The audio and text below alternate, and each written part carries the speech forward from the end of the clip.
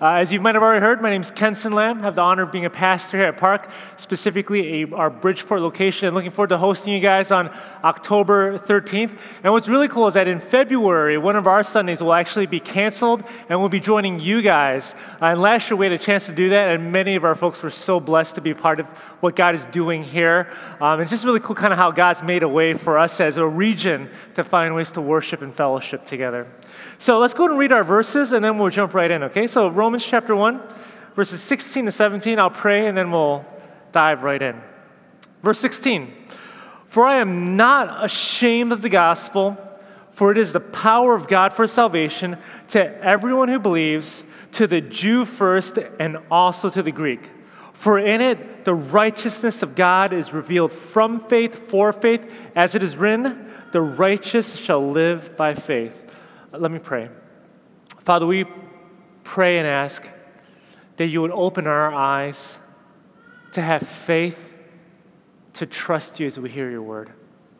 And God, every time we open up the pages of Scripture, you speak. And Father, help us in this moment not to take it for granted, because it is the creator of the universe, it's the Lord of lords, it is the King of kings who speaks to us. So Father, do a work in our hearts, bring dead hearts to life, bring about new affections to our hearts. And Father, for myself, if there's any human wisdom whatsoever, put it to the side and have Christ exalted in every way. It's in his name we pray. Amen. Martin Luther was a German monk, but he resented God. He was committed to living righteously before God, and when compared to his peers, no one else was anywhere near him. No one was as devout as him. But Martin Luther knew that even at his best, he would always fall short of God's standards. And he hated God for this, because he felt like God kept putting this righteous and holy standard in how to live, only to have him fail over and over and over again to an impossible standard. And it wasn't until Martin Luther started studying the book of Romans again did he begin to realize that this righteousness of God is not something to hate, but something to love, because it's this very truth that I can't achieve this righteousness through any of my efforts, through any of my works, through any of my penance, prayers to the saints, indulgences, that it's only God alone who justifies, that this truth transformed him, that it was faith alone, grace alone, and Christ alone that brought salvation. And eventually this conversion moment led him to write the 95 Theses on the Wittenberg door in Germany to critique the Catholic practices, and thus beginning the Protestant Reformation. Story after story that we read in church history, we see God continuously using the book of Romans to transform lives and to bring about spiritual revivals. That if you're here last week, Rafe started off with Augustine and how God used the book of Romans to transform his life. So the question is this: why does this happen every time we open up the book of Romans? Transformation and revival. It's because Romans is all about the gospel. That it's in the book of Romans we have the most comprehensive explanation of the gospel found in the Bible. And what we have in verse 16 is what many commentators believe is Paul's thesis for the entire book. And that the following 16 chapters is all an elaboration of verses 16 and 17. That the gospel is the power of God for salvation to everyone who believes, first the Jews and then the Greeks. Now, before we get too far ahead of ourselves, I first want to make sure that we all here understand what the gospel is. Because a lot of people use the word gospel in the church circles, right? Gospel preaching, gospel parenting, gospel-driven church, gospel curriculum, gospel ethics, okay? I get it, gospel this, gospel that. But what in the world are we saying when we use the word gospel? First, we need to understand that the gospel is not theory, it's not philosophy, it's not abstract. It's propositional, it's historically reliable, it's theological, it is a set of truths to be believed in. The clearest place I can take you to see this is in 1 Corinthians chapter 15. If you've ever asked, what is the gospel? You can go here. And let me just show you what it says in 1 Corinthians 15, verses 1 and 4.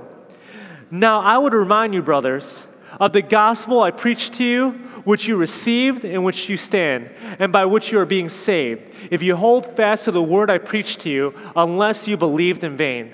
For I delivered to you as of first importance what I also received. Now that word first importance is important because there's a lot of Christian doctrine and teaching, but he's saying this rises to the top. That Christ died for our sins in accordance with Scripture, that he was buried, that he was raised on the third day in accordance with Scripture. This is the gospel of Jesus Christ. He died in our place for our sins. He was buried and on the third day rose to victory. And when you believe in him, there is forgiveness from God and eternal life. And if you don't believe in him, you stand condemned and are eternally separated from the love of God. This is the gospel. And it's with this gospel Paul writes to the church in Rome. Now, when you look at verse 16 here, it almost feels like Paul is a little bit backwards. He says, "For I am not ashamed of the gospel." Why doesn't Paul just say he is proud of the gospel? Wouldn't it mean the same thing? I think what Paul is doing here is being vulnerable with the church in Rome. That he wants to let them know that, guys, I'm there with you. Because even for the great apostle Paul, he could be tempted to be ashamed of the gospel. That keep in mind that Rome right now was the capital of power for the Roman Empire, and that you had this small little religion called Christianity that had no social capital, no prominence, no status, no money. That for the timid, it would have been very intimidating to follow Jesus in this city. And for many of us here, we know exactly how that feels because we too can be scared to share the gospel. You know, when I became a Christian, I was a freshman in high school, and I was starting to learn what it meant to follow God. And I was sitting in the cafeteria with all my classmates who were not believers, and every time we were about to eat, I would start to sweat because I had a dilemma. That I wanted to say grace for my food, but if I did, I didn't want them to make fun of me. I didn't want them to think that I wasn't cool. Even though I wasn't cool, I didn't want them to think less of me, not being cool. I didn't want them asking me all these questions that I didn't know how to answer. But if I didn't say grace, I would feel guilty and I wouldn't enjoy my lunch. So no win situation here. So what I did every day was say grace, but pretend I was doing something else. That I pretended that my glasses were dirty. Well, there's a smear. And I'll start to wipe it down and I'll say, "Dear God, thank you for this food. In Jesus' name, amen." Or I would pretend to tie my shoelaces under the table. "Dear God, thank you for this food. In Jesus' name, amen." Then I'll do this over and over again. Being ashamed of the gospel was something I wrestled with back then, but can I be frank with you and honest with you guys now? I still wrestle with, even today, as one of your pastors. Can I ask you guys, do you struggle in the same way? When was the last time you told someone about Jesus Christ? One of the scary realities is that in many of our churches today, many people can't answer that or recall the last time they did that. In our verses, Paul will teach us what it means to be bold for the gospel. And here are the 3 questions that will help move us along here. So first is this: why are we tempted to be ashamed of the gospel? Second, why shouldn't we be ashamed of the gospel? And finally, is there hope for cowards like me? Is there hope for cowards like me? So first, why are we tempted to be ashamed of the gospel? It's because the cross is offensive. And Paul knew this very well. Let me show you 1 Corinthians chapter 1. He says this about the cross. "For the word of the cross is folly to those who are perishing, but to us who are being saved, it is the power of God. For it is written, I will destroy the wisdom of the wise, and the discernment of the discerning I will thwart. Where is the one who is wise? Where is the scribe? Where is the debater of this age?" Paul is trash talking right now. Like, where are you guys at? "Has not God made the foolish the wisdom of the world? For since in the wisdom of God, the world did not know God through wisdom, it pleased God through the folly of what we preach to save those who believe. For Jews demand signs, Greeks seek wisdom, but we preach Christ crucified, a stumbling block to Jews and folly to Gentiles. the cross is an offense. For the Jews, it was a stumbling block because there was no category for unbelieving Jews to have a crucified and dead Messiah. That made no sense whatsoever. And for the Greeks, it was foolishness. It was madness that anyone would allow themselves to be crucified. It was so crude. It was so disgusting. For the Jews and Greeks, the cross was offensive. And because of that, we can be tempted to be ashamed. And can I just say that in the same way, in our cultural context, as America becomes less and less Christian, whatever that means, the message that we preach, the Jesus that we stand for, will become more and more offensive. Let me just give you 2 reasons of how the cross offends today in our culture. Let me just give you 2 reasons.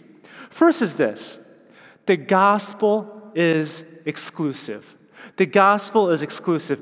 Everybody hates exclusivity, that it's all about tolerance and acceptance, that even if we don't agree on the same things here, that at the end of the day, all roads will lead to the same place. For anyone to claim that they have the right way and everyone else is wrong, that is intolerant, that is hateful, no way. That is the culture we live in. And this is why the cross is offensive, because the gospel is exclusive. John 14:6 says this: Jesus said to him, I am the way and the truth and the life. No one comes to the Father except through me.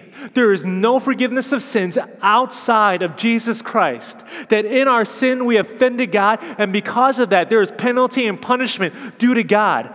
But Jesus took that all for us. And because of that, there is no other way, no other world religion, no other world philosophy. It's only in Jesus Christ. The gospel is offensive because it's exclusive. And for some of you right now, you're starting to feel that offense.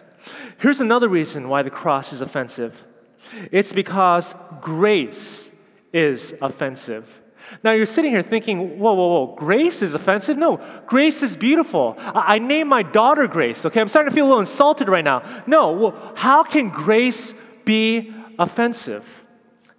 Grace means that when God extends salvation, it is freely of His own choosing and not by any of our merits. And this is offensive because salvation, as the verse says here, can be given to everyone who believes. You know, in verse 16, when Paul says the Jews first and then the Greeks, Paul here is not talking about who God loves more, but when he says Jews first, it's because the Jews were the first elected people of God. But the emphasis of verse 16 is not to create separation, it's actually to bring unity, that in Christ, Jews and Greeks and Gentiles, non-Jews, we are all now brothers and sisters in Christ. And this would have been insulting for some of the Jewish believers because you had these Gentile believers who weren't following the law, who weren't being kosher. And the believing Jews are like, hey, you need to be circumcised. Hey, you need to follow the law. So Paul shows up and says, hey, Jewish believers, you need to hear this. The gospel says that they don't need to follow any of the law to be loved by God. And you can imagine these Jewish believers like, Paul, are you telling me that all these Gentile believers have to do is just believe that Jesus died for their sins? Is that it? Just belief? You nailed it. These Jewish believers would have said, that is too easy, way too easy. The cross offends. In the same way, we don't want salvation to be too easy for some. Now, for us, we're fine with that. But for others, especially for the really bad sinners, you know, I'm okay if they don't get saved. The school shooters, the terrorists, the rapists, the abusers, or if I can get a little bit more personal, the people that have offended us, that have hurt us, that have betrayed us. You know, many years ago, I was counseling a troubled married couple that sadly led to divorce. A lot of betrayal, a lot of hurt things were said, a lot of adultery.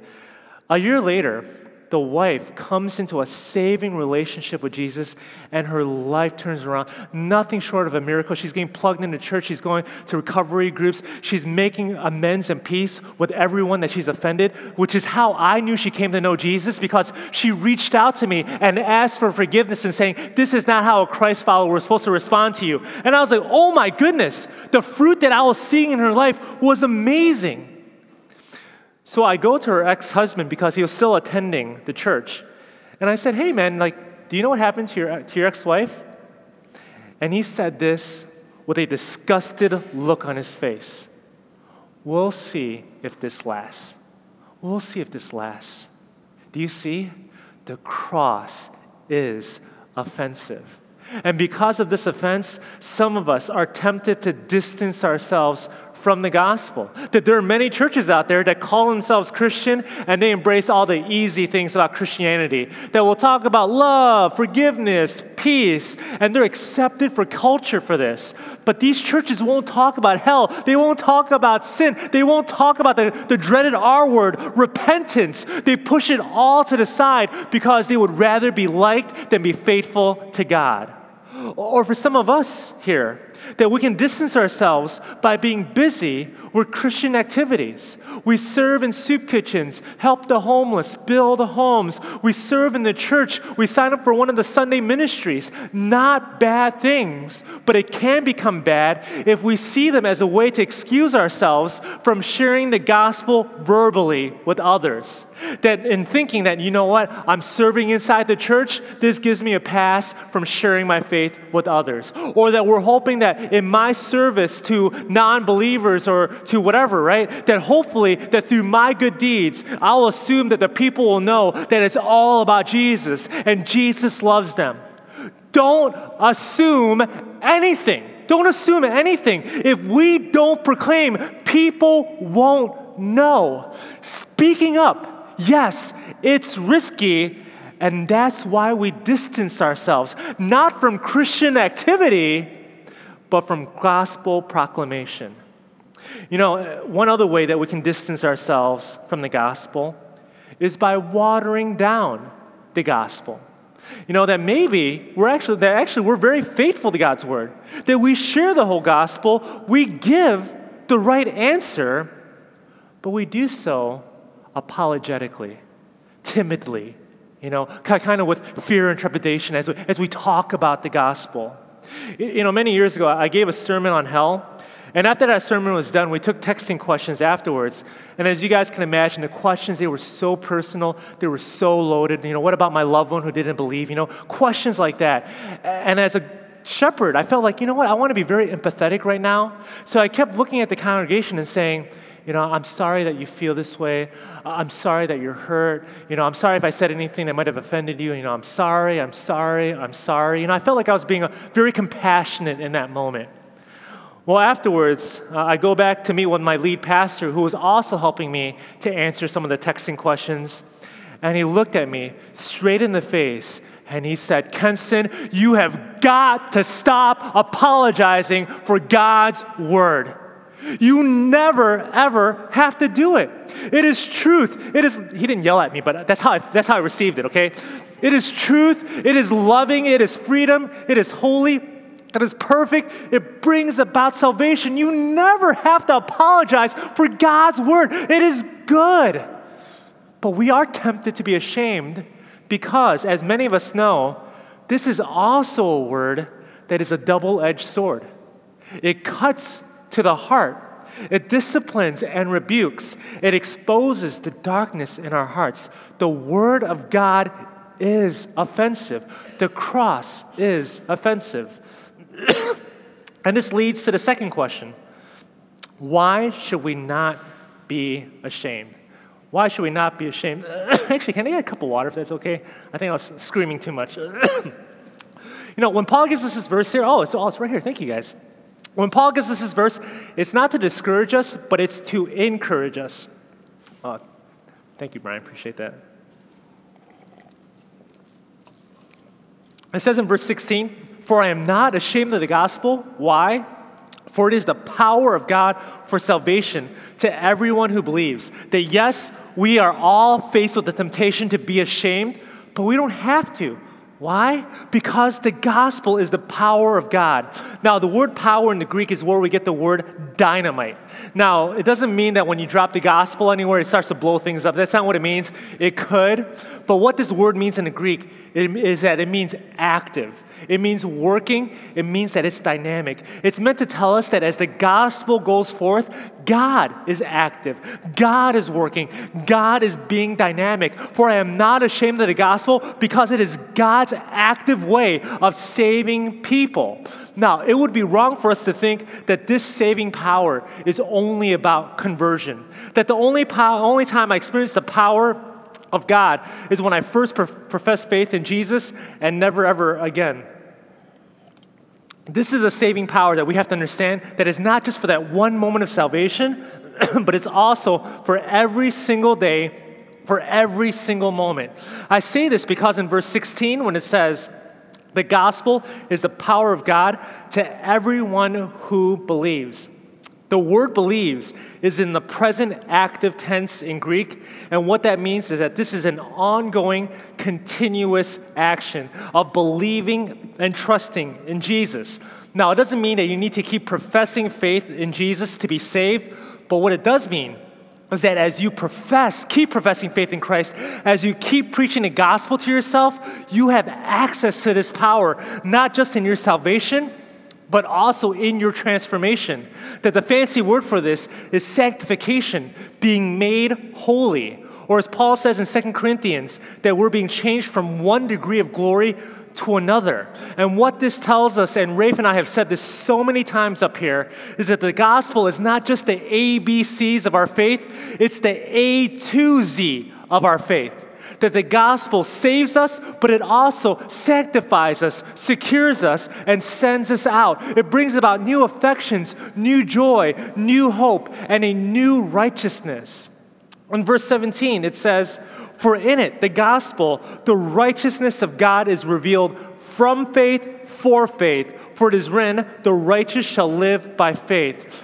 This verse is saying that the reason the gospel has power for salvation is because it reveals God's righteousness. It reveals God as perfect, holy, and just. And in that righteousness, we are guilty and condemned.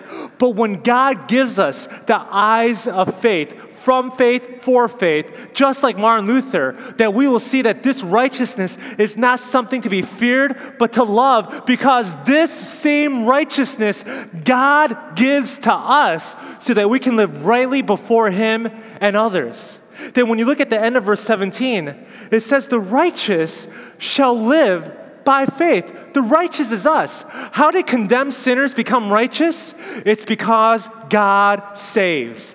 That Jesus on the cross takes on our sinful record and in the great act of substitution now gives us His beauty, His perfection, His holiness, so that when God sees us, He sees the righteousness of Christ. And this is why the gospel has power, because it reveals Jesus, our righteous King and Savior.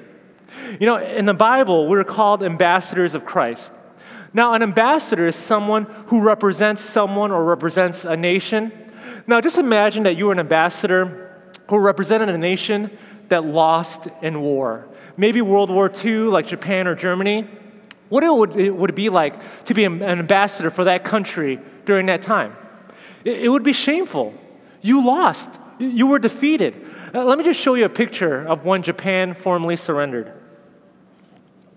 That you see here, it's a handful of Japanese diplomats surrounded by American troops, hundreds of American troops, surrounded by American battleships, standing before America's greatest generals. Everything about this moment was to say to Japan, you are defeated. And as an ambassador of Japan, you would be sad. You would be ashamed. You'd be thinking to yourself, what I need to sign, I just want to get out of here. I don't like this at all. This would have been really hard because you represented someone who lost. Church, I'm here to tell you, this is not your story. You are not an ambassador of someone who has been defeated. You're an ambassador of Jesus Christ. He is the victor. He is the conqueror. He is not lost. He has won. He has defeated the greatest of enemies, sin, Satan, and death, and we are on his side. As Paul says, we are more than conquerors through Jesus Christ. Church, did you know the tomb is empty?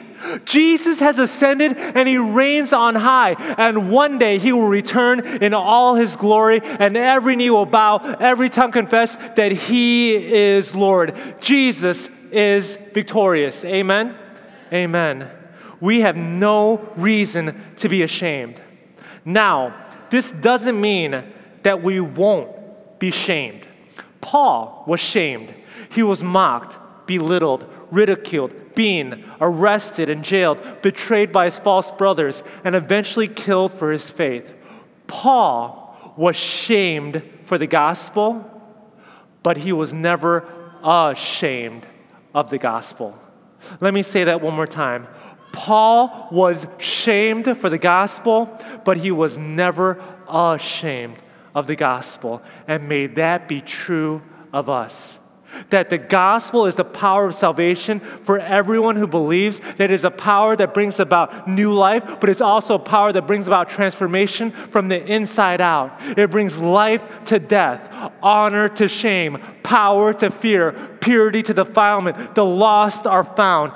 That's the power of the gospel. And this leads us to the final question. Is there hope for cowards like me? You know, if any of us have followed Christ for any period of time, we have all fallen into a season of fear.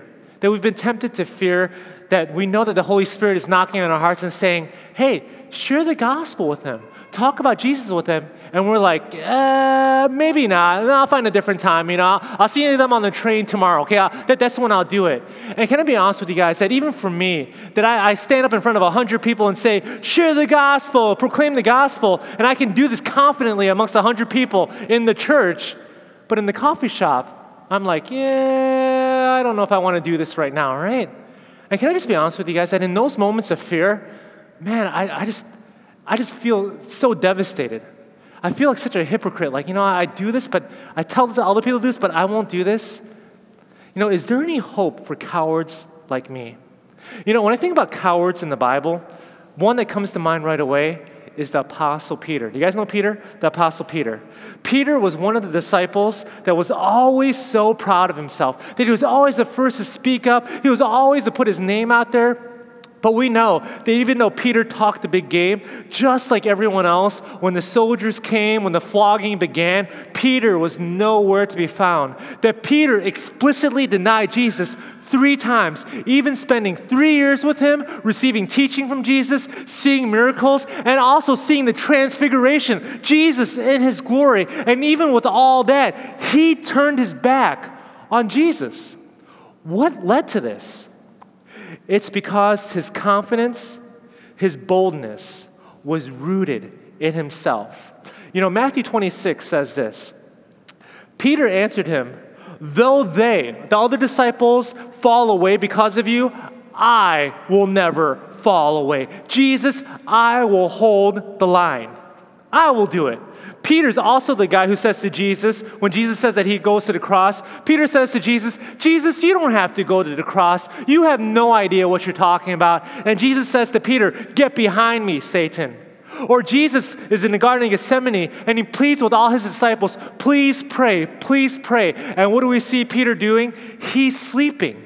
Peter is so confident in himself. Yet when the pressure got too high, when the cost of following Jesus was too great, he denied him. He put Jesus at a distance.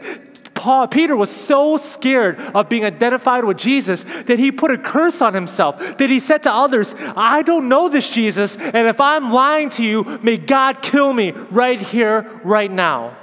There is no greater coward in the Bible than Peter. And this is what his denial teaches us. Every time we are ashamed of the gospel, it's because instead of looking to God, we are looking to ourselves, that we're trusting in our own abilities. We're trusting in our own knowledge, our own wisdom. We're trusting in the techniques that we've learned. We're trusting in the right circumstances, in the right moment to share the gospel. But here's the problem. What happens when the right circumstance or right moment never comes? You're waiting forever. What happens when you meet someone who is way smarter than you? What happens when you meet someone who is way more articulate than you? You become ashamed of the gospel, not because the gospel is weak, not because Jesus lacks power, but it's because we begin to realize that I'm weak. Left to ourselves, we are all cowards. But here's the good news. Peter denies Jesus. He weeps bitterly. He knows that he's messed up, and he repents. How do I know that he repents? It's because in the book of Acts, Peter gets up before the crowds. He stands before the very people, many of whom celebrated the crucifixion of Jesus, and he says to them in Acts chapter 4, verse 12, that there is salvation in no one else, for there is no other name under heaven given amongst men which they must be saved. This coward has been transformed. He's become a rock star preacher. He is a bold preacher of the gospel, that this was the same guy who denied Jesus and who is now ready to die for him. Why? It's because he repented and turned his eyes to Jesus. That for all of us, this is what we need to do. We need to confess and repent. God, I am such a coward. God, I am such a wimp. So God, give me your Holy Spirit. Let him empower me. Let him give me the words to speak. Let him give me boldness. Did you know the early church prayed this all the time? They said, pray for us for boldness because I'm so scared. Because literally I can walk outside these doors, talk about Jesus, and die for my faith. I am so scared. Left to ourselves, we are all cowards.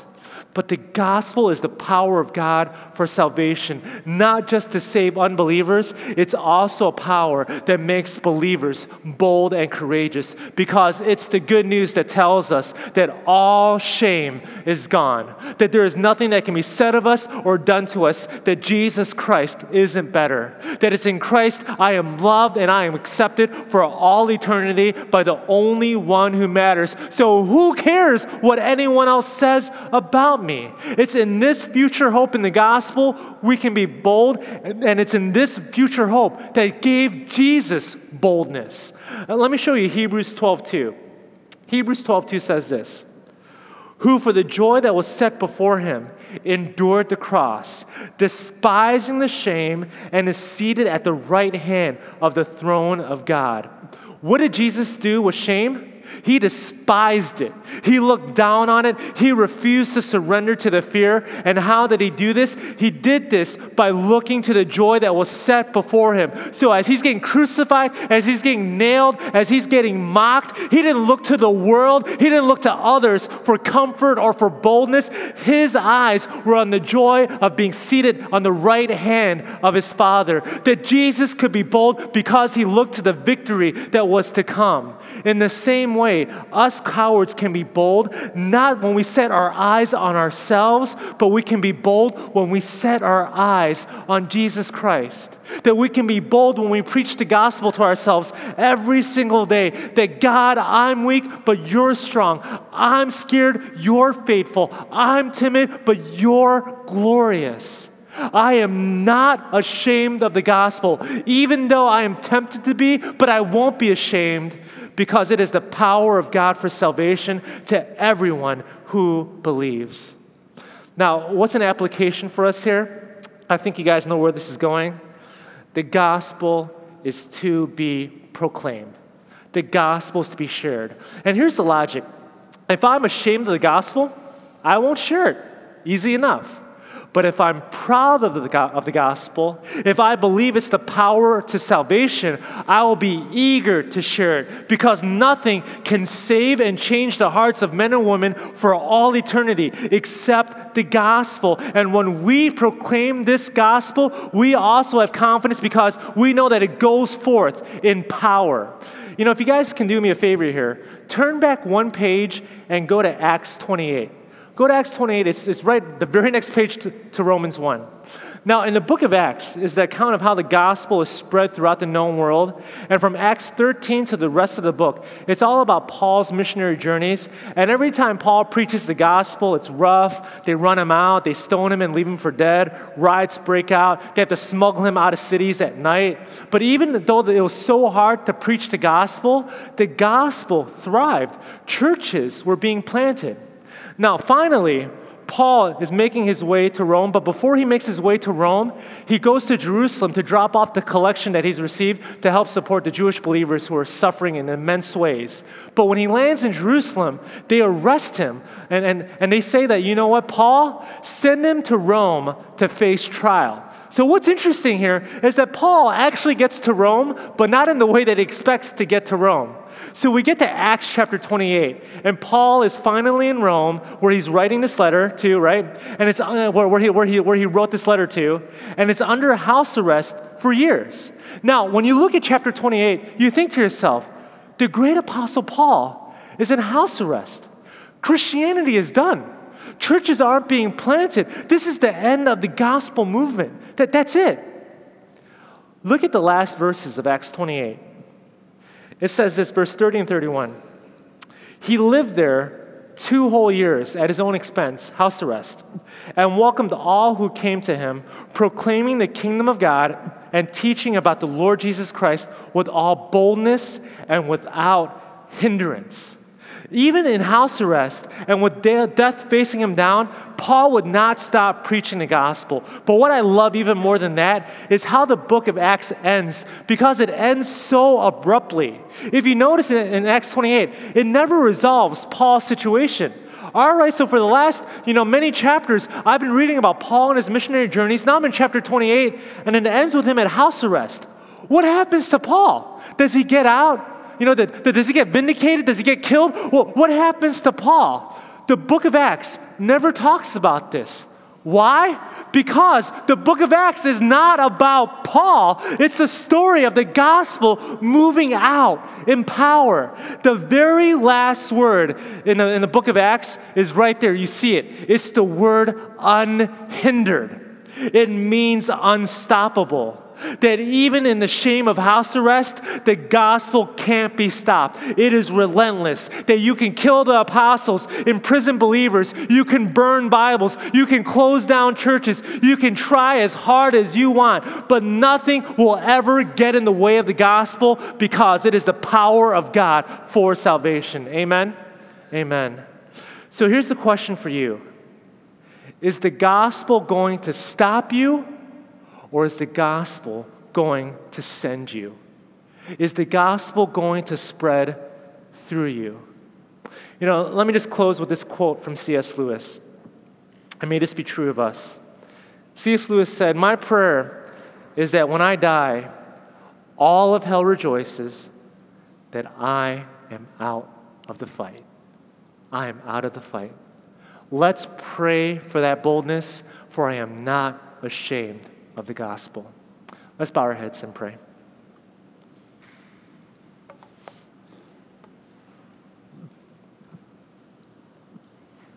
Before I pray first, I'd love to just give you a moment to have a chance just to do business with God. If it's time to repent, to confess, take this time to do that. If you've been like me and just way too many times allow fear to take over, confess and repent. And maybe for some of you, you need to pray for courage and boldness, because maybe throughout this whole sermon, God has just been telling you, hey, it's time to talk to your neighbor. It's time to talk to your coworker. It's time to talk to your best friend, whoever, that God has laid a person on your heart. Would you pray for God to give you the boldness to tell them about Jesus today? Today. And then I'll pray for us.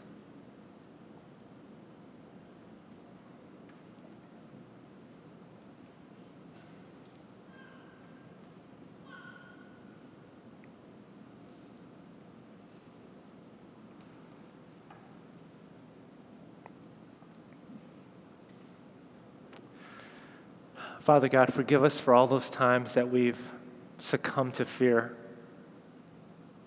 That in those moments where we should have been bold and courageous, instead, we hid the gospel.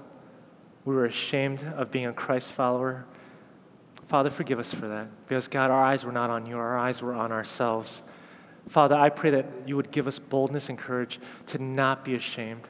That, God, that we would believe in the depths of our hearts that the gospel is power, that it is the hope that brings, that, God, that it is a truth to be embraced and to be believed in. Father, I would pray for us that, God, as a church, as a South Loop location, that we would be known in this neighborhood and community as a church that stands proudly for the gospel because it is truth, it is beautiful, it is holy, it is the way to salvation. And God, I do pray that more and more folks, Lord, would fill these seats that are empty here right now, because, Lord, that they had a chance to hear us proclaim the gospel to them. So, Father, we pray for that. We pray for that kind of change, that kind of transformation, because, Father, your gospel is power. It's in your Son's name we pray. Amen.